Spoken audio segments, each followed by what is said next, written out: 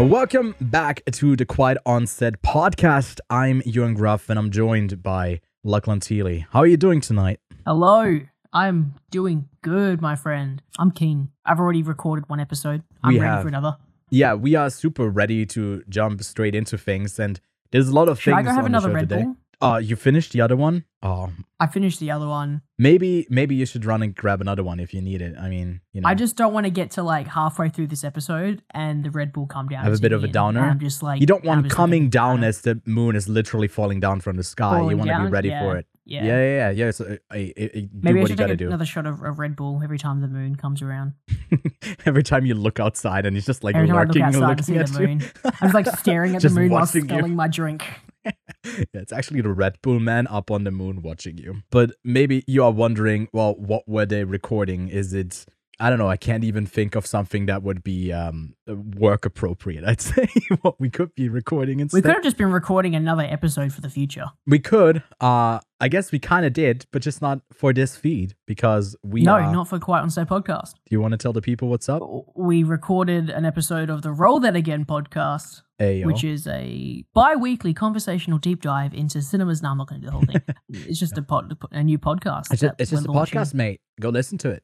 Another podcast Yeah. that you guys can listen to if you want to hear us just hanging out and talking about movies that aren't the latest. Yeah, we spend so much time here talking about news and trailers and new releases, and we used to do this thing where we, take a step back from the new releases and maybe watch something as part of like a film club thing. And we haven't really had time with the amount of movies that we've been covering on this show, and we want to give the Who time knew to that it there as was well. so many movies that release every year? There's a couple thousand at least. Just A few thousand. There's more than 52, and there are 52 weeks and 52 episodes usually per year from this podcast. So, there's a limit to this thing. So instead of, I guess, covering less movies, we are going for more. And instead of, pumping this show with even more movies and like another focus, we are dedicating an entire sit-down session and chat about a film, maybe a bit differently as well than we usually do. We have a bunch of fun segments that are exclusive on the Roll That Again podcast, so definitely go check it out. And a new episode's released every other Monday. But Lachlan, enough of the promotion of another podcast, and let's look at what we are talking about today. We'll be taking a look at the nominees of the 94th Academy Awards. Plus, there's so many new Netflix originals coming to Netflix in 2022, and we'll also talk about many delays, dismays, and sequels. There's a bit of news on that end as well. And I've had quite a busy week myself, catching up with some film releases I missed early in the year, coming from Netflix, speaking of that, actually. And Lachlan spent a lot of time playing a video game, and he'll tell us all about that. I played a lot of hours of this new video game. Finally, Apocalypse strikes again with Roland Emmerich's new disaster event, Moonfall, and we will decisively answer the question of why that moon be fallen. So stay tuned for that. Anyways, if you want to skip around to find what particularly interests you in today's show, you can find time codes linked below in the description. And before we get into the main part of the show, don't forget to drop those 5-star reviews over on Spotify, over on Apple Podcasts. We love to see, not the moon on the sky, but actually the stars shining next to our new releases. And maybe also consider shouting the show out to a mate. Goes a long way to help us grow. Lachlan, without further ado, let's jump into this very news-heavy week.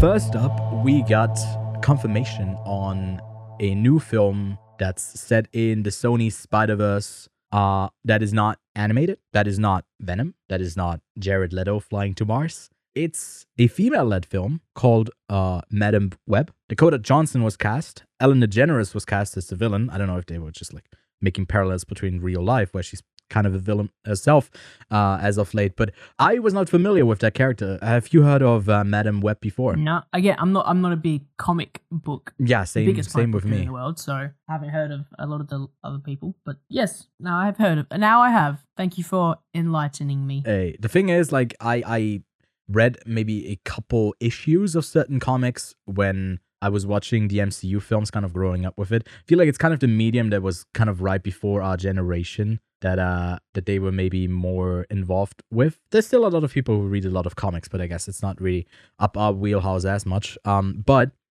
we get Cassandra Webb, and from what I could tell, she's a mutant. She has like telepathy powers.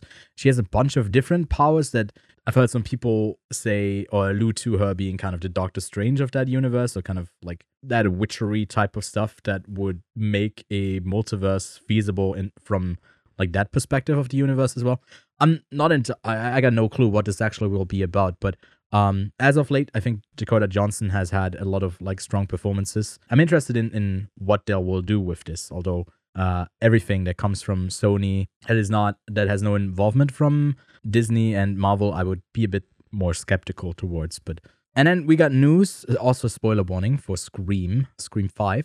But we got news that Scream 6 is indeed happening, with the Ready or Not directors staying on to direct a sequel. So, Lachlan, we predicted this already when we were reviewing Scream. So, what are your thoughts now that we had confirmation on this? Look, not surprising that they would like to successfully reboot another horror franchise. Look, I enjoyed Scream 5. That is Scream 5. Mm-hmm. I don't know if I'm going to enjoy Screams, the sequel. Screams. Screams? Aliens. Honestly, I don't really care at this point that they're redoing another one or doing another one. If it's going to have the same cast, then sure. And if it's going to be like a quick little trilogy, like what Halloween is doing, I guess I wouldn't mind. Why can't they just do something else? Why can't they just make a new horror movie? It's hard. It's hard. I mean, they did Ready or Not, and I feel like that's a great success. That was a good one-off horror film. I really enjoyed. If you haven't seen it, go check it out. But I think you mentioned that you just want to see the whole like stab library just be done like professionally and like in actual movies. Why can't they do that? Yeah, I would love that. That would be kind of fun, taking a stab at that. Intent, I guess pun intended. But I mean, they could do a because like Stab 8 was a pretty big plot point in Scream 5. So why not make Scream 6 and it's like a whole other level of meta? I wouldn't be against. I don't think you can get any more meta without it getting worse. I agree. With Scream, agree. I don't know how much more meta you could get without making it too meta and over the top. That's the thing. Why I don't get why they didn't end it off with a one-off, a requel.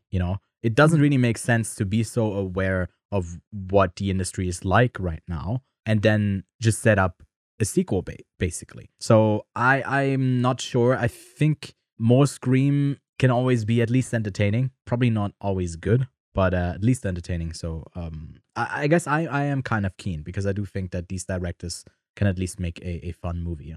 Although it does not make sense to have another two killers appear out of thin air, just like 2-3 years. They're gonna have to really pull something to not be super cringy. Yeah, I mean, the reveal. Spoilers again for like Reddit and 4chan was a bit like that was a bit weird. I don't know how you go into a different direction that's also feels modern, but because it is kind of a logical place that you would go to the internet. But I don't know. So skeptical but keen, I would say. And then we got like a tiny bit of news, I guess, on Mission Impossible 7 that was pushed back from a summer release this year to 2023.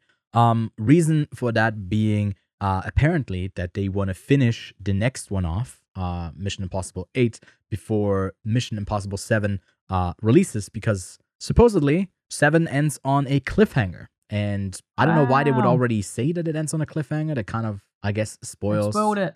The ending of that film. But that's their reasoning. Sorry for everyone that I just spoiled, I guess, for a movie that's not coming out until literally like 15 months. But yeah, Lachlan, what do you think about that kind of planning ahead of production and release strategies? And being so transparent about it as well, It's smart, I guess. They have a multi-movie plan, I guess, at the end of the day. So I guess they know what they're doing. So they could ruin it, though. So we'll find out. We'll see. There is always like the big set piece that they do and the crazy stunt that, Tom Cruise does. And I feel like the last few films in the Mission Impossible, like the series has just been getting kind of better, in my opinion. It had some really strong films.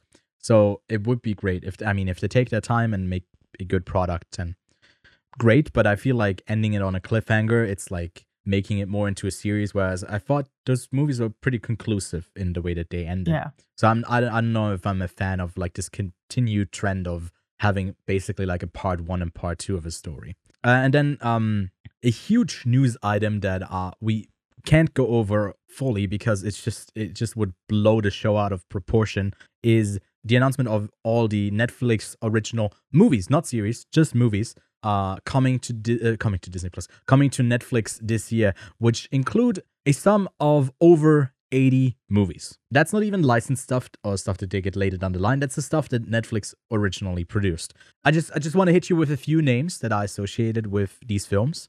We got Jason Momoa, Chris Hemsworth, Ryan Reynolds, Mark Ruffalo, Zoe Saldana, Henry Cavill, Ryan Gosling, Chris Evans, Ana de Armas, Jamie Foxx, John Boyega, Adam Sandler, Anthony Mackie, Eddie Redmayne, Jessica Chastain, Daniel Craig, Christian Bale, Robert Duvall, Adam Driver, Miles Teller, Florence Pugh, Dakota Johnson, Ewan McGregor, Jack Black, Jonah Hill, and many more. So that's fucking crazy. Yeah, there's a lot of people. You say you? I said you said Ewan McGregor. I said Ewan McGregor. He's just a voice. He voices like the cricket in Pinocchio. I just wanted to say my own name. But yeah, I mean, there's even a lot of other people. There's a shit ton coming to Netflix this year.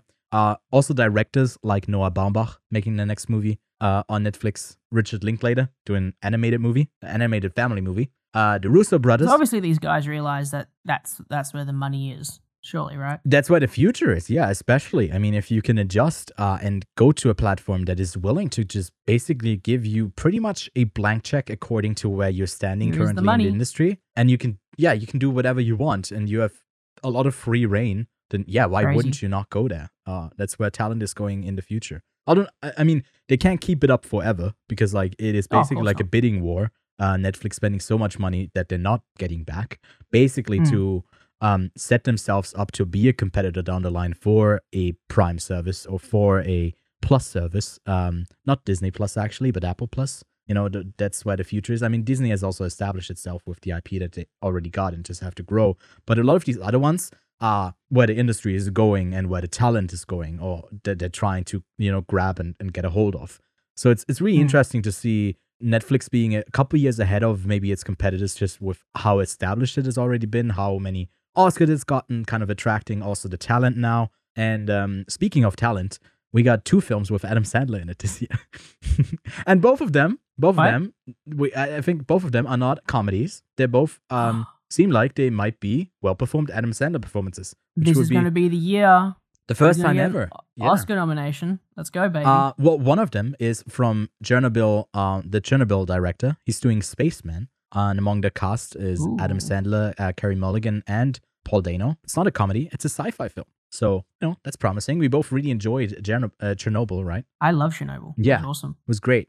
We got an announcement for Enola Holmes 2. That's with Henry Cavill and oh god, I'm about to call her Stranger Things girl, but I'm blanking on her name right now. Can you help me out, Lachlan? Don't Google it. Don't Google it. I'm going to figure it out. We're going to stay here as long as we have to. Lachlan. Millie Bobby Brown. Oh, Millie Bobby Brown. Exactly. Millie Bobby Brown is Enola Holmes. And we're getting a sequel to that film. And the second Adam Sandler movie stars him and Robert Duvall, who you might have known from a little movie called The Godfather. Never heard of it. And that story follows an American basketball scout who is unjustly fired after discovering a once-in-a-lifetime player abroad. The scout decides to bring the player to America to prove that they both have what it takes to make it in the NBA. So, wow. Yeah. I'm a bit more keen for Spaceman, which says an orphan boy raised in the Czech countryside becomes the country's first astronaut. He is tasked with the solo mission to Venus, and while venturing into deep space, discovers a possibly imaginary giant alien spider. That sounds super fun. So, Spaceman. Sounds crazy. Yeah, it does sound kind of crazy. And those are 2 movies starring Adam Sandler. Keen for both of them. And what else is there, Lachlan? Is there anything that sticks out? We obviously can't go over all of them. I guess one of the big ones would be Knives Out 2. Spiderhead sounds cool. In the near future, convicts are offered the chance to volunteer as medical subjects to shorten their sentence. One such subject for a new drug capable of generating feelings of love begins questioning the reality of his emotions. Yeah, it actually sounds pretty cool. I think Spiderhead sounds cool. Grey Man. Why? Because Ryan Gosling. Yeah, we got You sold me. Ryan Gosling. We don't need anything else. Ryan Gosling and Chris I don't need Hemsworth. anything else. Adversaries Don't in even this bother try selling me on anything else. action film. Yeah, I mean, in Spiderhead, we also got Chris Hemsworth. Crazy, such a big movie. For me, Crazy. in particular, I would say White Noise from Noah Baumbach, and we got Adam Driver, Greta Gerwig, and Don Cheadle in it. I'm super keen for that one, although I have no clue what it's about. I actually don't want to even, I don't even want to read the logline. I just want to see a new Noah Baumbach film. And there's crazy stuff. Like there's a movie called Monkey Man that's directed by Dev Patel and also stars Dev Patel. Directed by? Yeah, I think Is it's that his debut? I think it is his debut, yeah. It's exciting. Yeah. We also got a movie starring Tom Burke and Florence Pugh called The Wonder. I think a romance film called Persuasion with Dakota Johnson, Henry Golding, Suki Waterhouse, Richard E. Grant. There's Apollo 10 and a Half, A Space-Age Childhood from Linklater with Jack Black and Zachary Levi. That's an animated film. I think a satirical, at least comedy it is, called You People with Jonah Hill and Eddie Murphy and Julia Louis-Dreyfus. Looks also pretty fun.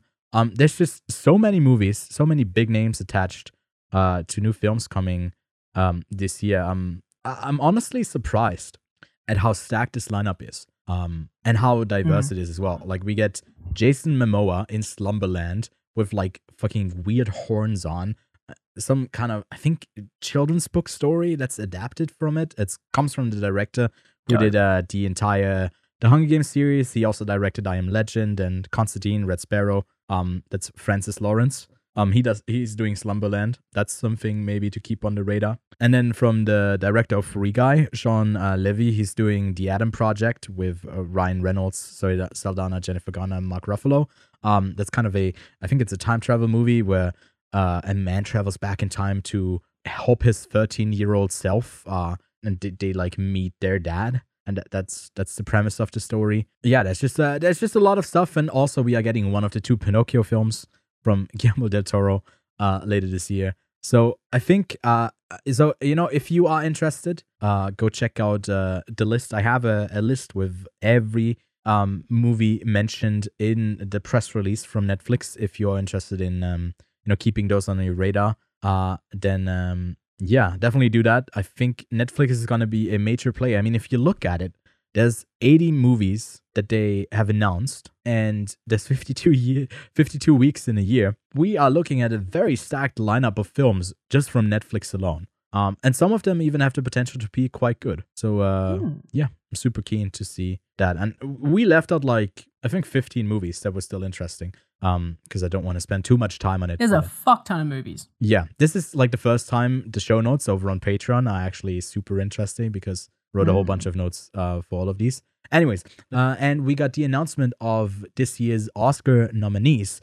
And Lachlan, as someone, you don't really care about the award shows as much. I don't really either. It's just kind of fun to sometimes guess and kind of see what's getting appreciated, what's not getting appreciated. It's usually doesn't line up with our top favorites of the film, our top favorite directors and performers, but sometimes it does.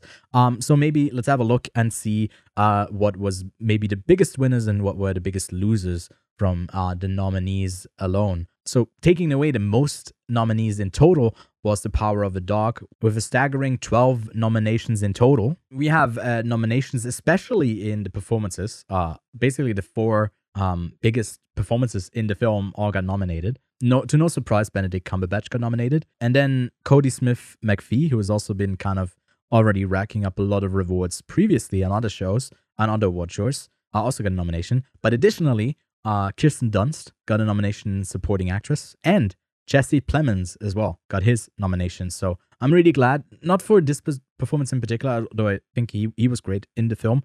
He's just a great actor overall, even just from his days on Breaking Bad. And yeah, super happy for him. On that note as well, the other Jesse Buckley, who, in 2019, they were both in a little movie called I'm Thinking of Ending Things, one of the best movies of the year, in my opinion. She also got nominated, kind of surprisingly, for The Lost Daughter and her supporting role as the younger version of Olivia Colman, which, by the way, also got nominated.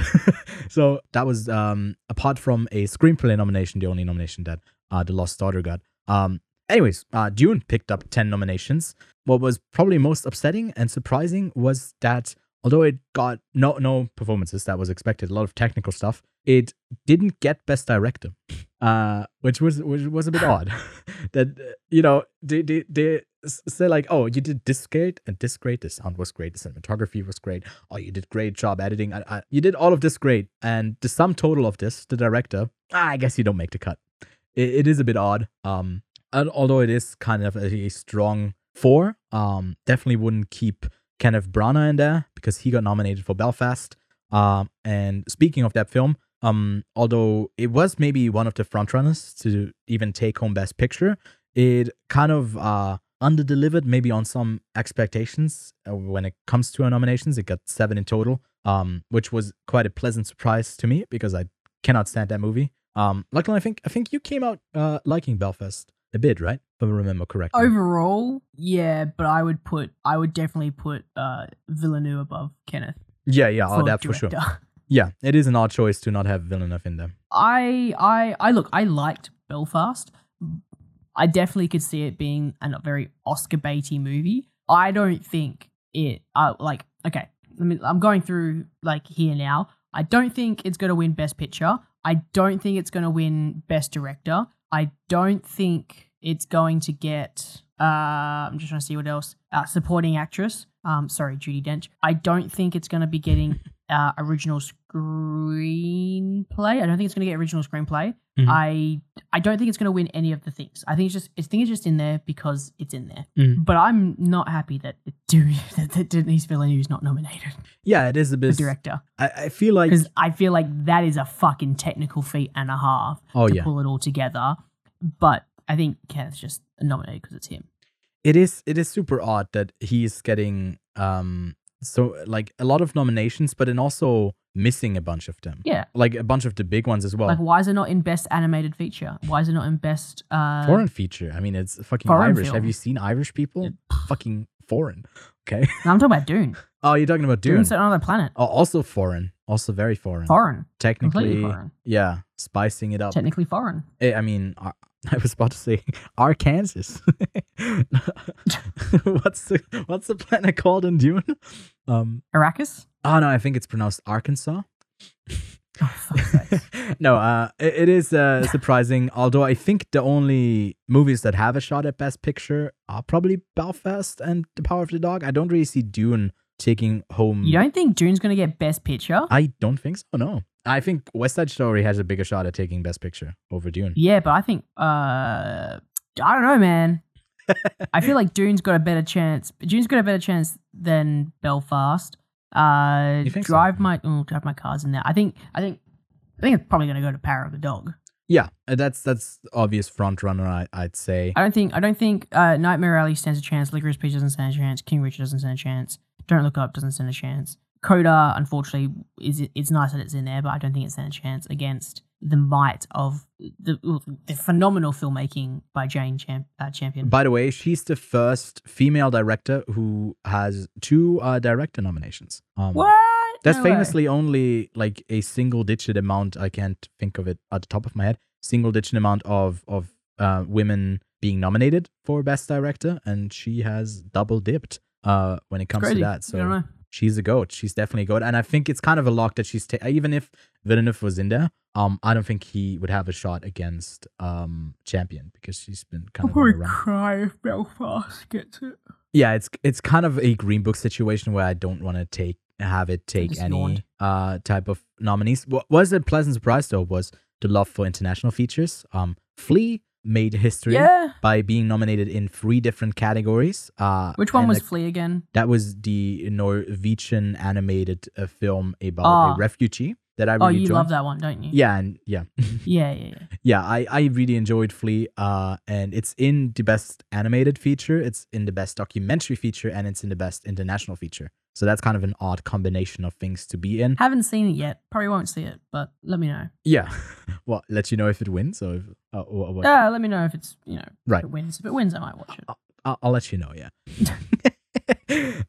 What else was there? I mean, the international features were a bit of a surprise. I think both of the screenplay nominations for Drive My Car and The Worst Person in the World were very nice to see. Although I would have loved to have seen The Worst Person in the World creeping its way into, the Best Picture race. Although it has no shot of winning. Same for Drive My Car. It doesn't really have a shot at winning, but it's still nice to see it be appreciated. And I mean, into the Best Director lineup, speaking of Villeneuve missing that fourth slot, we instead got the director of Drive My Car in there, which I think is very deserving of that movie with like its different languages and like especially like the screenplay in combination with the directing is very well done and it deserves to be recognized. Again, just kick Kenneth Branagh out there. We got no Tick Tick Boom in Best Picture. I think that was that was a movie that was kind of picking up steam a bit, and I kind of saw.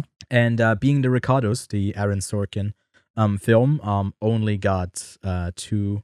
Did it only get 2 nominations, or did it get 3? I think it got 3. I can't think of probably Makeup. Yeah, Makeup is the third one that it got, and 2 acting nominations for Nicole Kidman and Javier Bardem. Which both of them I would have loved to see that go to someone else. Maybe for Javier Bardem, there would have been space for someone like Nicolas Cage. Long shot from Pig. I would have loved to have seen that. I would have loved to see that. Another big upset was Lady Gaga did not get in. Kristen Stewart instead got into that Oscar race for lead performer. I'll take that. Yeah. I'll take that. Have you seen House of Gucci? Haven't seen House of Gucci. So there's a couple, I was going to say, like, this year is kind of a good year for me because sometimes I miss out on a number of, like, the big Oscar racy films. But this year it seems like I've seen pretty much all of them. The relevant ones, at least, right? The ones that have a shot at winning. I still haven't seen West Side Story, Being the Ricardos, Parallel Mothers, House of Gucci, which are like the big ones. But like even when it comes down to like best animated feature, like last year I didn't see like 4 of them or like 3 of them. Right. But this year I've seen Encanto, Luca, Mitchells vs. the Machines, and Raya the Last Dragon. The only one I haven't seen is Flea.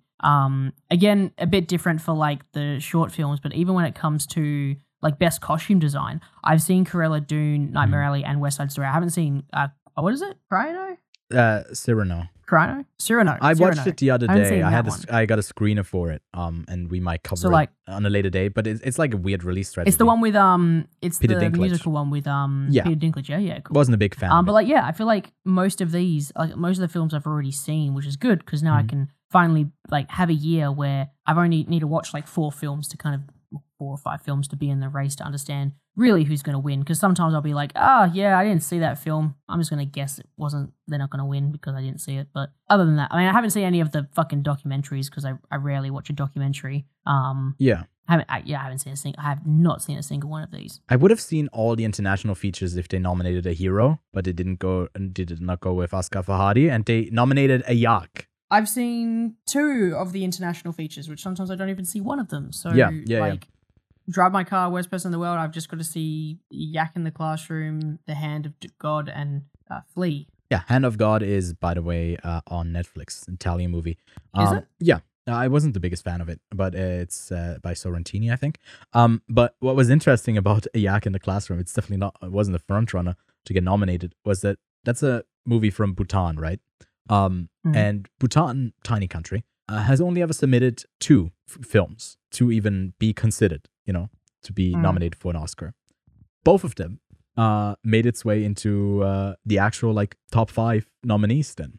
So it has they have quite a track record when it comes to, I guess, submitting films and actually getting in.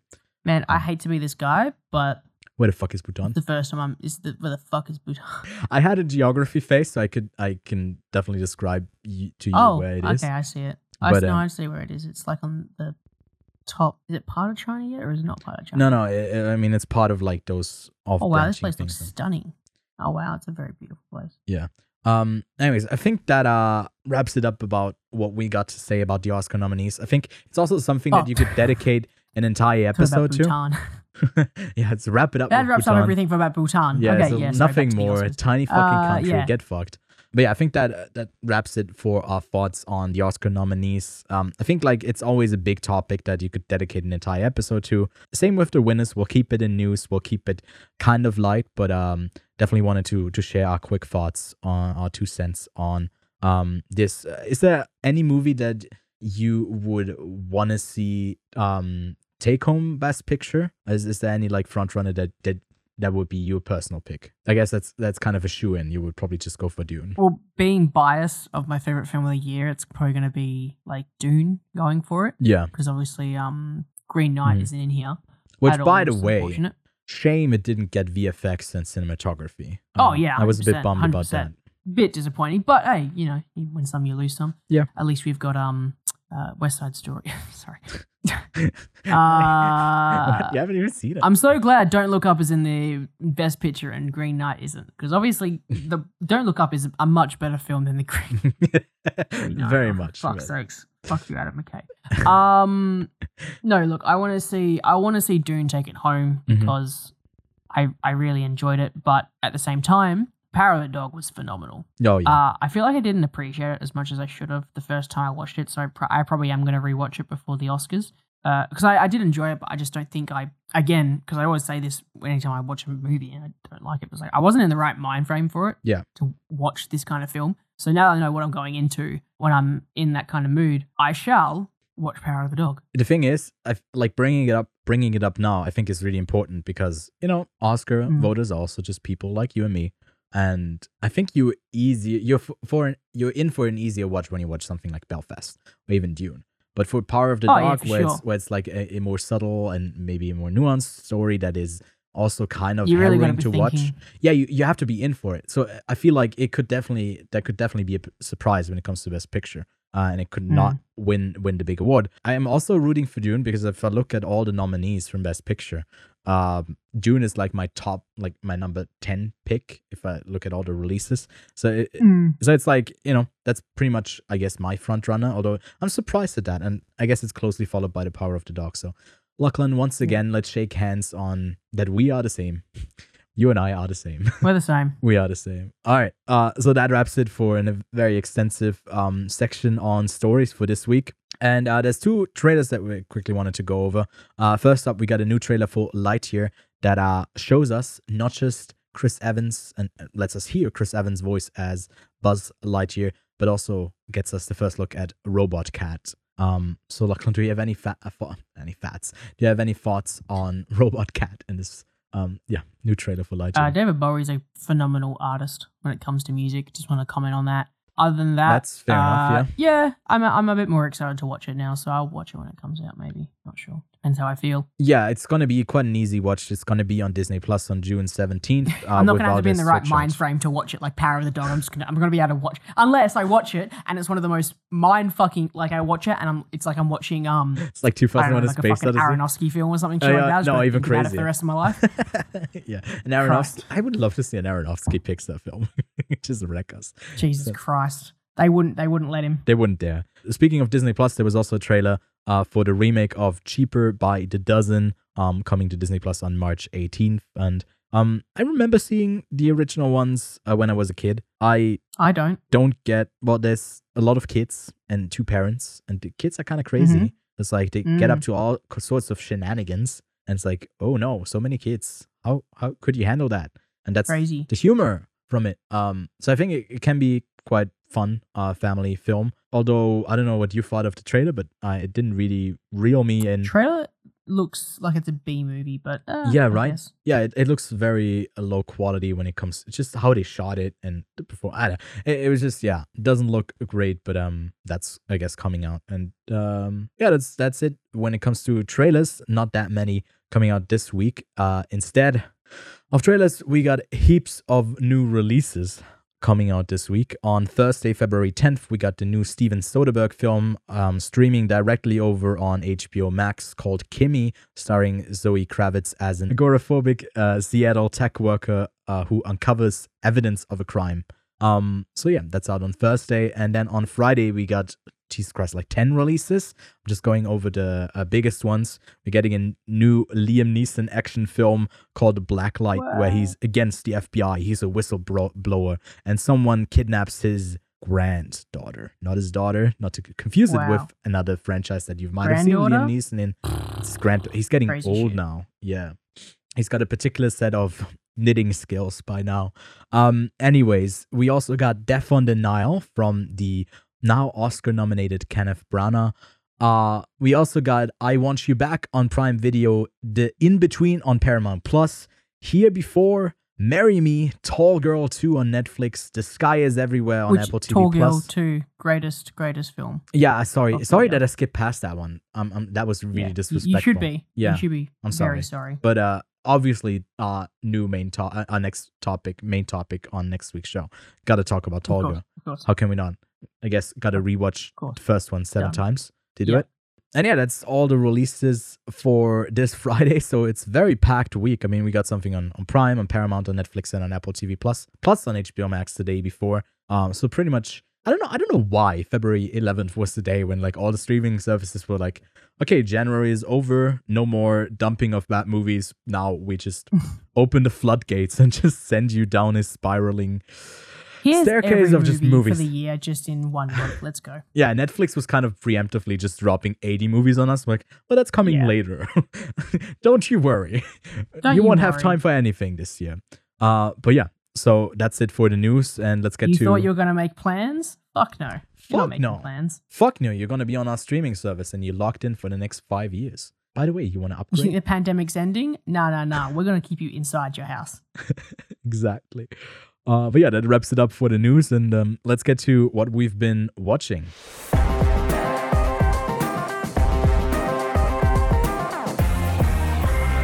Or I guess, Lachlan, for you this week, it would be more accurate to call it what we've been playing, what we've been gaming. Playing? Yeah, what have you been up to? I've been playing Dying Light 2.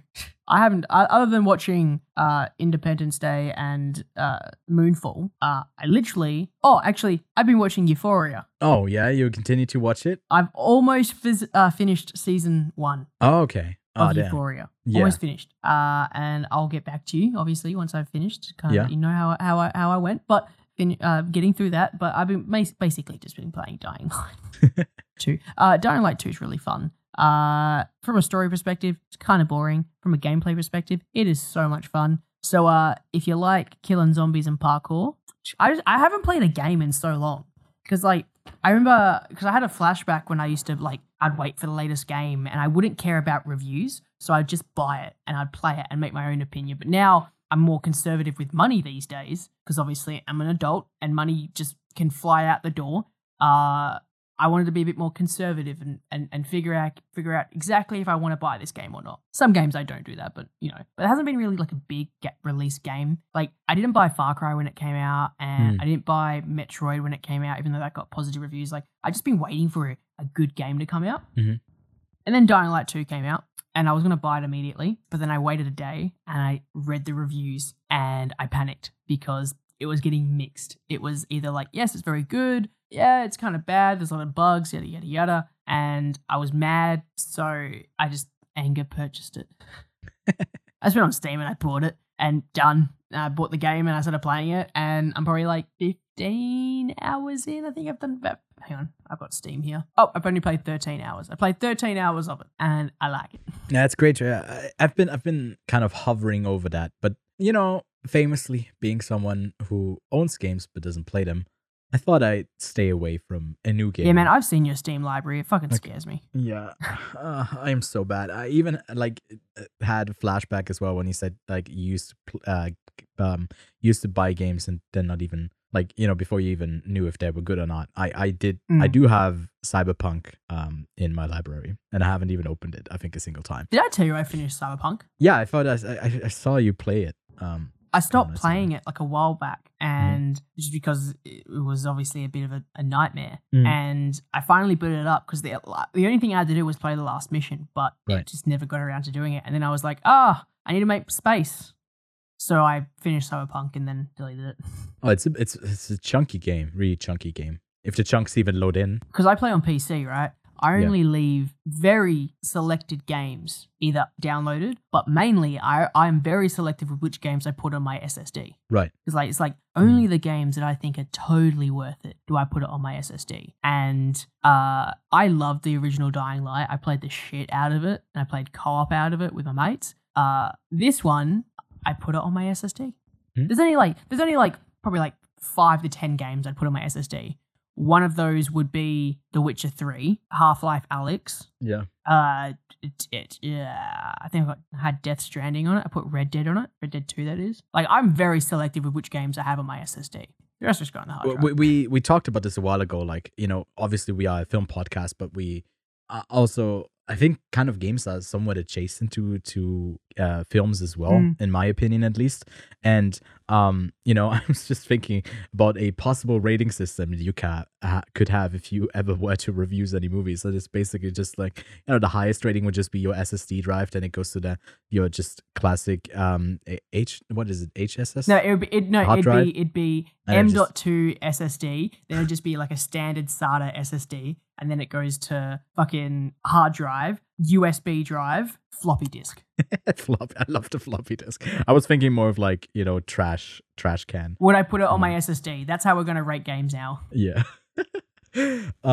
Anyways, I think that's all you've been up to, and you've made me curious as to if I should play this as well. But I probably won't, because I'm terrible at shooting games. And there's no shooting. It's parkour, baby. Oh, is it parkour? I wait.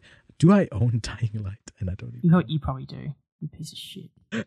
No, I don't own it, but it was on my wish list for a while. I do not own. I have redeemed myself. I only own about another 200 games that I haven't played.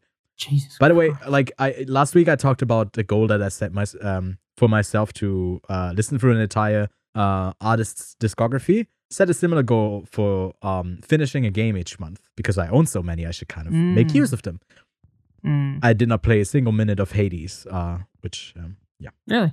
Nope, I didn't even open it. Hades, I actually came so close to finishing it. Again, it's another game that I booted up because I didn't finish it, and I got to the final boss battle, and it was really difficult, and I was like, okay, I'm not doing this. Actually, I very came close to beating Actually, he's not gonna cracked spoil, at video games. He just didn't want to bother finishing it. Like, it was, oh my god. Yeah, of course. Like, just didn't want to do it. But yeah, I think that's enough talking about games, because I still have a couple of films to get through. I'll stay on them as briefly as possible. 3 of them being over on Netflix. One of them being the Kevin Smith film Hometown, which was just a really weird film that saw him as the coach that was kind of disgraced because apparently he was like some kind of bribe, or like, I don't know, intentionally hurting players, or some huge scandal that got then downplayed, and it was a story about him coaching a bunch of young boys, teaching them football, and it was so weird and it was so bad. Terrible movie. Home Team, also called Through the Window, as a Spanish film where teens are horny, and yeah, a lot of nudity, lots of sex in it, and the dynamic between this girl who craves this rich boy, but the rich boy is kind of hurt, so he's like, what's up with him? He's mysterious. So like, it's that type of movie. You don't need any more than that if you are into that. It plays like a Netflix produced softcore porn, if I could describe it. It's pretty much that. So if that's up your alley, it's also like very much, I guess, visualized fan fiction. Because like there's a lot of problematic things in it, but it's like for the sake of having a certain kink, or maybe you are into that stuff, then it's like those type of films where you can kind of express that at least somewhat. And then finally, I caught The House, which was this animated, somewhat anthology story that was about a particular house, but had different stories told within, I guess, that vicinity of that location, that had nothing to do with each other.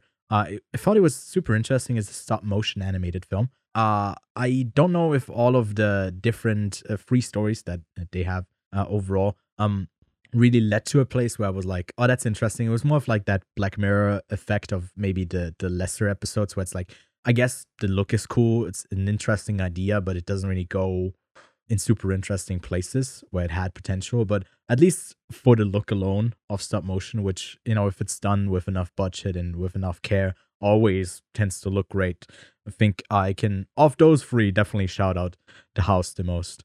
And then the only movie I really enjoyed, I caught it back at South by Southwest in 2021. That's The Fallout, which basically tells the story of a couple of students in the aftermath of a school shooting. And it does so through a lens of really showing these teens in a way that feels kind of authentic, in the way that they talk and the way that it's covered. It's a lot of like handheld shots, really close up, and gives them a lot of time to breathe as well. And it's done in a way where it's like, you always got to walk the line of making this distasteful and actually just, I guess, not eventifying, but not even glamorizing, but like actually putting the wrong focus on a story like this in the aftermath. And it was super interesting to see. And I think Jenna Ortega has a great career ahead of her. She was also in Scream. That's why I already knew her when she was in Scream. And she gives a great performance in here. It's out on HBO Max, so if you do have that, go check it out. The Fallout is going to be one of the better films coming out of the first quarter of 2022. And yeah, I think that's it. We both saw Independence Day, obviously. So go check out the Roll That Again podcast if you want to hear very extensive thoughts on that film and a bunch of other Emmerich films as well. It's technically, we talked about so many films over in there. But let's get to that new Emmerich film and talk about Moonfall. I've made a shocking discovery. I need you to get me in touch with NASA immediately. Well, NASA and I aren't really on speaking terms these days. Oh, that'll change. When you tell them that the moon is out of orbit. A mysterious force knocks the moon from its orbit around Earth and sends it hurtling on a collision course with life as we know it. The tagline for Moonfall reads, "In 2022, humanity will face the dark side of the moon." Yeah, Lachlan, hearing that tagline, you know, we've gone off on tantrums, maybe also off the podcast where we look at taglines for certain movies, and it's super interesting to see what they go with. And on IMDb, it also has alternative taglines. Yep. So, Lachlan, if you had to come up with a tagline for Moonfall, what would you go for? In 2022, humanity will face their biggest challenge: a 2-hour Lexus and Kaspersky ad. Fair enough. That's not a bad one. That's not terrible. I have one as well. I went with... What is it? In 1996, we stepped foot on the moon. In 2022, the moon is returning the favor. Oh, damn. Well, I guess more literal, the moon is stepping on us. You could also go with that one. But yeah, we got some great ideas for the marketing of Moonfall. And to be honest, we'll get to it, but it could have needed a bit better marketing campaign. When it comes to the ratings for this film, over on Metacritic, it has a 38. On IMDb at 5.3 and on Letterboxd at 2.3.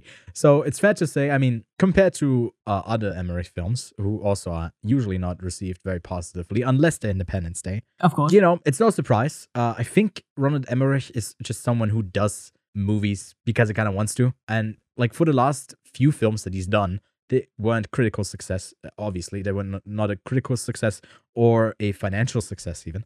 The box office, not even breaking even, but actually losing a shit ton of money. And studio's not even working with him anymore. And this film and the last, I think, 2 films he did were all technically indie movies. They were privately produced. So it's fair to say maybe we won't see a new film from Emmerich for a while, because like I just gotta say, if you with a budget of 150 million, that's crazy. When Jackass with a budget of 10 million was able to make 24 million on the same made weekend. Its money back. Hey, it already made its money back. Although it adjusted for inflation, at least it's the weakest opening for a Jackass film. But it's still pretty impressive, and maybe also goes to show that like technically Moonfall is in quote unquote original film. Because it's not based on anything. I would say that, you know, Emmerich has gone on to critique the Marvel films and kind of, you know, the franchising of it all. If you would be honest with yourself, Ronald, then you would realize that, you know, the kind of thing he's doing, it's basically a genre in itself. So it's almost like a franchise that he's doing. And I guess people are just not as interested as they were in 2012, or I guess back in the 90s when they were actually, I guess, a bit higher in quality and entertainment. Or I don't know what it exactly is that his movies don't do well anymore. Because I don't know how you feel about this, but I think the stupid fun part of his films and the spectacle of it all with the effects and everything is still there. Like we talked about this on Roll That Again a bit more extensively when you said you know, the moments that he creates are usually the strongest points of his film. Yeah. And I think there's a couple of really strong moments in this film when we actually see the destruction that's happening caused by the moon falling. And yeah, I enjoyed myself there. I don't think this is like a complete failure for what I was going in expecting. Maybe if you expect a good drama about the moon falling, then I don't know what the hell you're doing in this theater. If you're expecting Interstellar, get yourself a reality check. This is not Interstellar. But wasn't at the end of the day, wasn't Moonfall all about love as well? Love? Yeah. Love of your children, I guess. I completely agree. I enjoyed myself watching this film. I didn't think it was a flop, and I was seeing people absolutely roast this film. And yes, while I don't think this film holds up in a number of places, I don't think it's as bad as what some outlets are saying. Right, yeah. It's fun. It's enjoyable. It's a disaster film. So I think the CGI can be a bit meh here and there, but I thought overall it was a pretty good job. It's so much better than in Independence Day Resurgence, where like every scene that they are in, you can just feel the green screen. I thought it was at least a bit better. I mean, it's still very heavily implied. The opening moments, the there was a couple green screening effects or like that kind of effect I could see at the start where the Earth looked normal, but when the Earth was like being destroyed, it looked like fucking fine. I was like, how can you fuck up what you see every day with CGI, but when it comes to imagining the Earth being destroyed, you get it fucking down to the finest tea in terms of quality. So what it looked like, they had like almost wide lenses in the way that, not wide lenses, but like not really tight lenses, telescopic lenses, when they were filming the characters. But how the moon was shot, like the look of it was like you were filming with an ultra like telescopic lens, like an 800 millimeter. Like how big the moon was. I don't know how you felt about like the moon being basically this like, I don't know, it's almost was like a slasher. He's just like appearing and standing in the background. I thought it was super entertaining. It was like so dumb, which made it fun to see. I think he never really is great at walking the line between making a silly, dumb movie and also having serious elements in it, because he tends to go down a route. He doesn't do that in his better films like Independence Day, to keep name dropping that film, but he doesn't overcomplicate things where like there's a backstory to everything and there's a reason for it and it's actually a larger story. No, he just keeps it with the characters. He doesn't do that here. There's a couple of weird backstories for the lead, for Patrick Wilson's character. The guy, John Bradley, who I just call Elon. What I think is also interesting that, you know, if you look at Independence Day, it has that character that sacrifices himself, and he's kind of the laughing stock. He's kind of the crazy guy. And now here in Moonfall, we get kind of a supporting character that is kind of a goofball, someone to not take seriously, and he legitimizes himself. And it feels weird to have like especially in current day right now, to have someone who's a conspiracy theorist be then validated. I just like not that. Wow. I don't know. I just don't see the value in that right now. Just saying. Although this is a stupid, fun movie, I think it is a bit weird that character is not that is redeemed so much. Yeah, I was just looking at the new poster of Morbius. What is a new poster? Oh my god! Halt the episode. Halt the episode. There's a new poster for Morbius. I feel like, you know, it would be worth it to purchase a fucking ticket to fly to Perth just so we can see Morbius together. Always together. Breathtaking. So gorgeous. Yeah, great stuff. But yeah, Lachlan, do you have any, I guess, theories or ideas on why Moonfall was such a flop? Maybe didn't really work. I guess no one really wants to see an end of the world movie when the world's ending. I mean, Don't Look Up was one. There was no legitimate reason for the world to be ending back in 96 or I guess, 2K. That could be world ending. And I guess, 2012, I guess you have 2012. The Mayas, well. yeah. I would counter argue because we just got Don't Look Up and that was like the biggest Netflix film. It's one of the most reviewed films on Letterboxd, so a lot of people have seen it. Yeah, but it has a bigger cast. I guess it does have a bigger cast. It's a bigger draw. Don't Look Up can sell itself on the cast. Unfortunately, I don't think Patrick Wilson, Halle Berry, and John Bradley can sell as much as Leonardo DiCaprio, Timmy, fucking Katniss Everdeen. It's called Katniss Everdeen. She's fucking all I can call her is Katniss Everdeen. 2014. Yeah. Sorry, Jennifer Lawrence. I just don't think they can sell, as in Halle Berry, Patrick Stewart. Oh my god, that's how you make your money back. Get rid of Patrick Wilson, get Patrick Stewart into this film. Yes, and have him be Captain Kirk. I just don't think it. I don't think it was received really well, and I feel like a lot of people these days don't want to go out and pay money to see a movie they're not going to enjoy. Where I feel like maybe 10 years ago, I feel like no one really listened to what film critics. I feel like film critics have become a very popular thing. And as soon as like IGN gives it like a 5, everyone's going to be like, nah, not going to fucking watch it, right? Because at the same time, you could go and see Jackass, or you could go see something else. So I feel like what it's competing against at the moment. I mean, right now, Moonfall has released here in Australia, and I could also go see. What else could I go see? What else could I have spent my money on instead? Worst person in the no. What? No one's going to go see worst person in the world, Ewan. Sorry, that literally makes me the worst person in the world.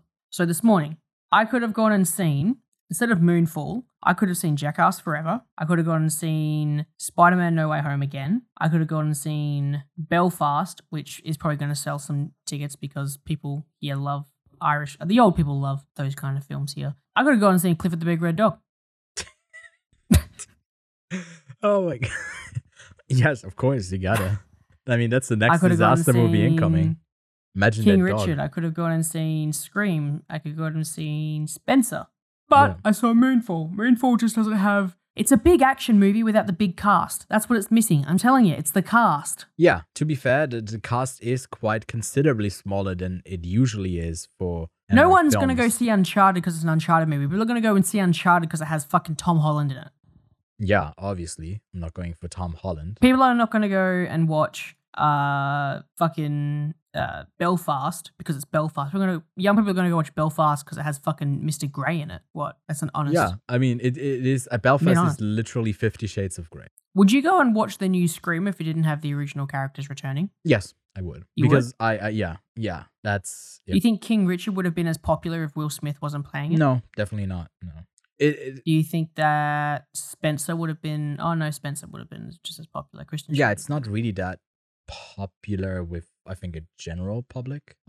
They are sticking to just watching The Crown over on Netflix. We don't really get a really stacked cast, and compared to, I guess, how sometimes some of his other movies play out, where there's an abundance of characters that and too many side plots or subplots, there's also here, but they are all connected, so it feels a bit less global in a sense for a global catastrophe film, and it's also does its way to include like NASA and SpaceX with references. The only question I was asking myself after watching the film is like, what the fuck would aliens think if they like ever encountered just like a fucking floating car in space and it's just a Tesla?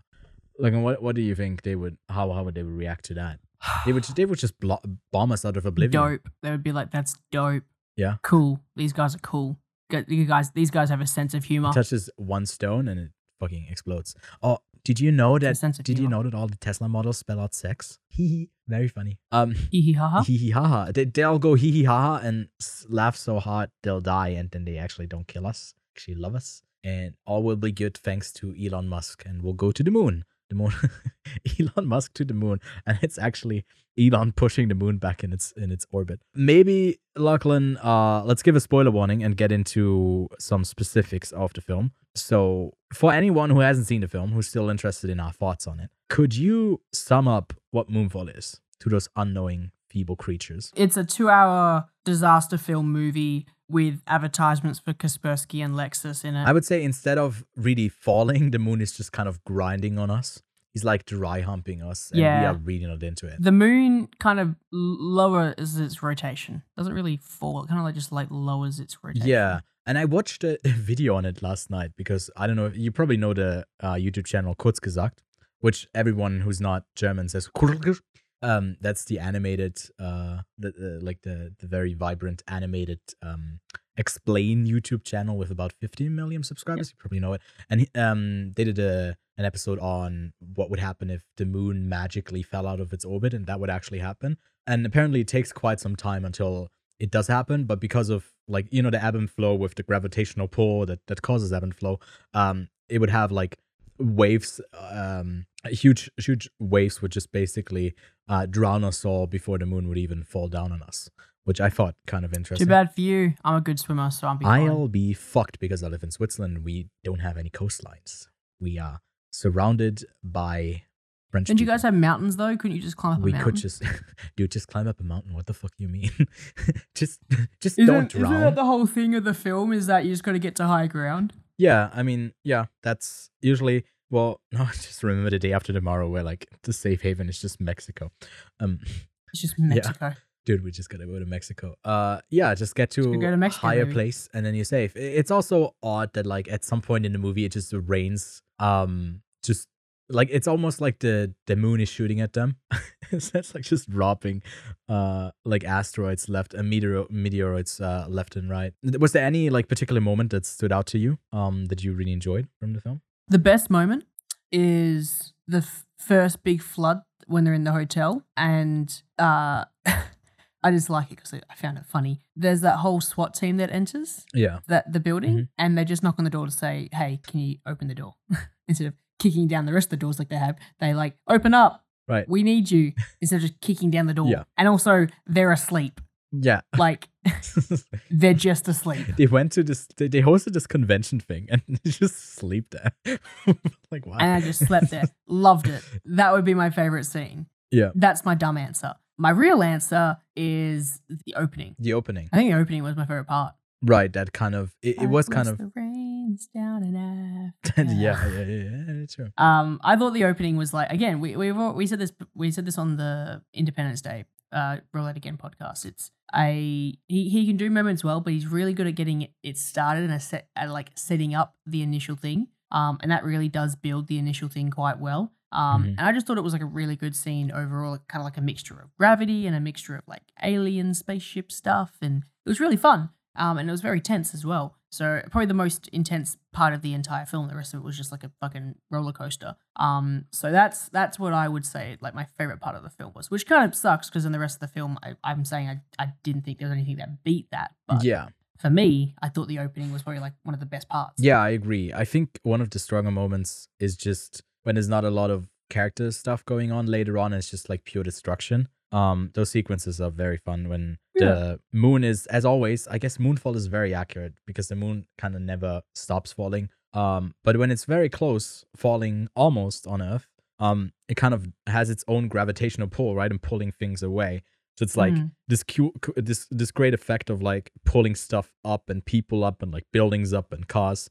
And I think that was just a fun sight to behold. But I do agree, like the rest of the movie is not very strong. This the MacGuffin of I think it's ZX7 or something like that. That's kind of the MacGuffin to stop it all. And there's the weird name drops for I don't really get why we get name drops for like SpaceX.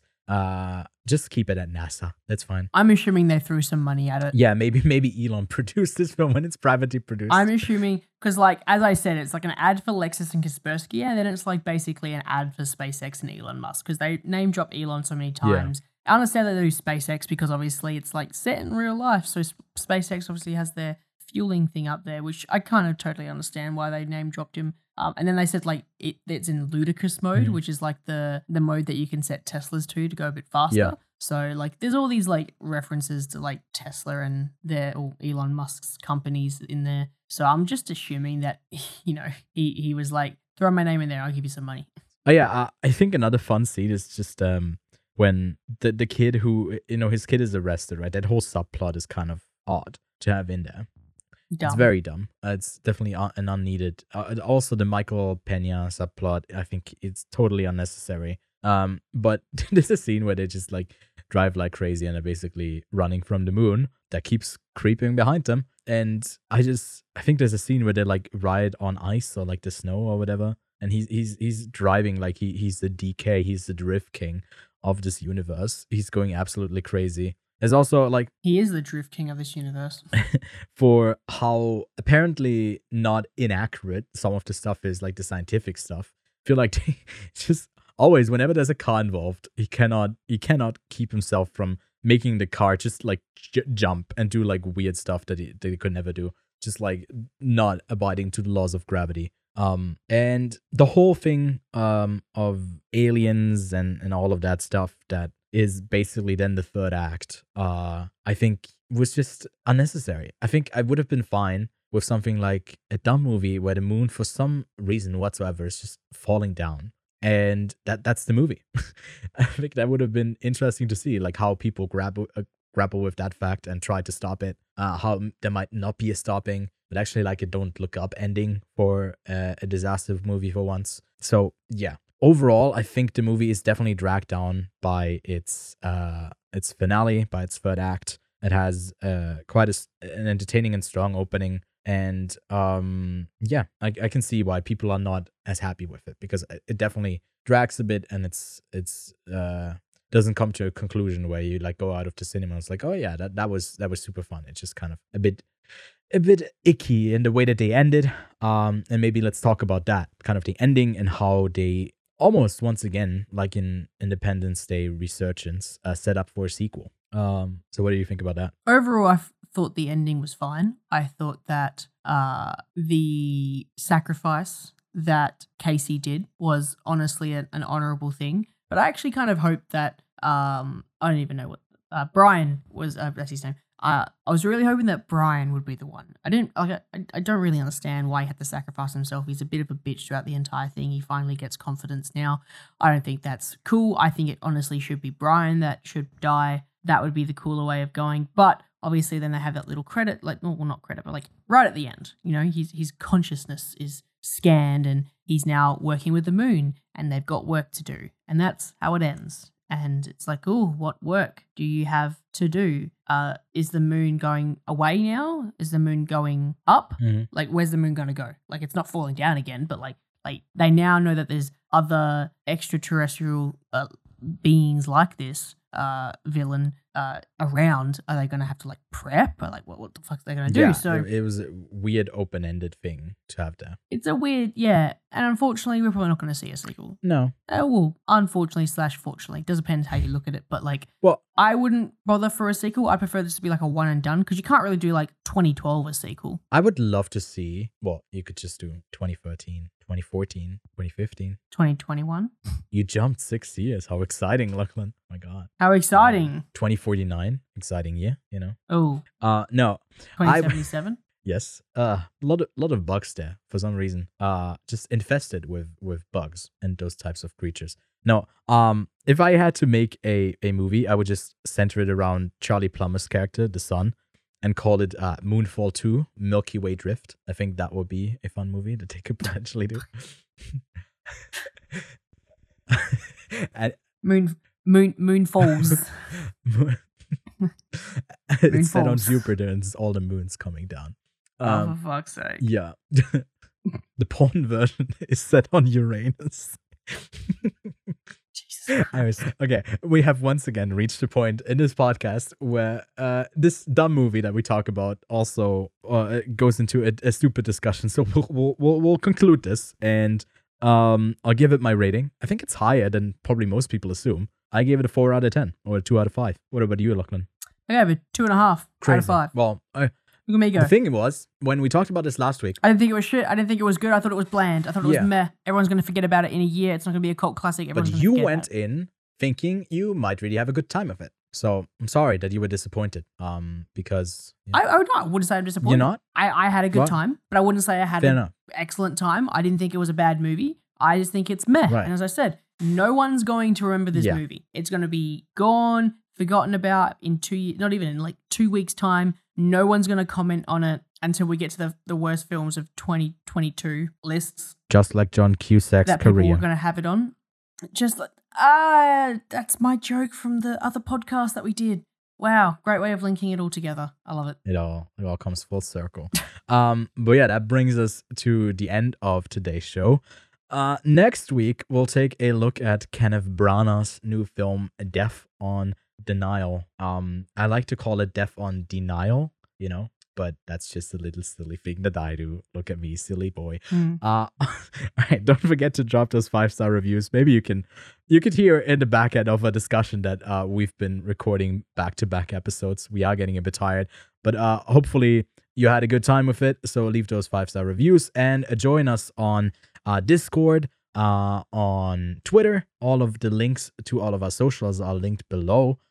You can also join our Patreon. You get show notes for all of our episodes up there before the episodes come out. You also get the episodes a tiny bit early, a day early, and a bunch of other content like the Drunkcast, an exclusive show that's just over on Patreon. Thanks for listening, and we'll catch you next week.